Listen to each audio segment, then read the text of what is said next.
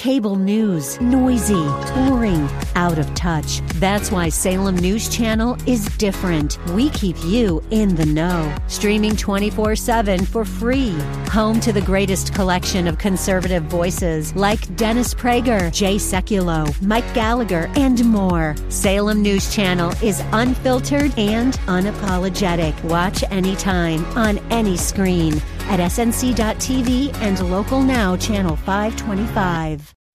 The Cal Thomas Commentary is brought to you by Values Through Media.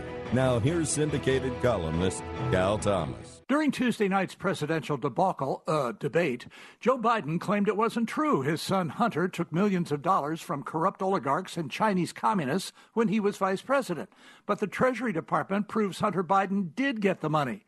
It's hardly breaking news when politicians lie, but Biden's claim is provably untrue. As the Washington Times reports, a Senate Republican report by the Homeland Security and Governmental Affairs Committee said the president is right, though it clarified the money from Moscow came from the widow of a former mayor of Moscow and not the mayor himself. A small distinction with little difference. The Senate report says the widow became a billionaire through illegal contracts awarded by her husband. Look it up for yourself. And by the way, you won't find stories like this in most of the media. If you don't subscribe to the Washington Times, you should. The digital version is inexpensive, and you'll get reporting, real reporting, you won't find anywhere else in the major media. Check it out. I'm Cal Thomas.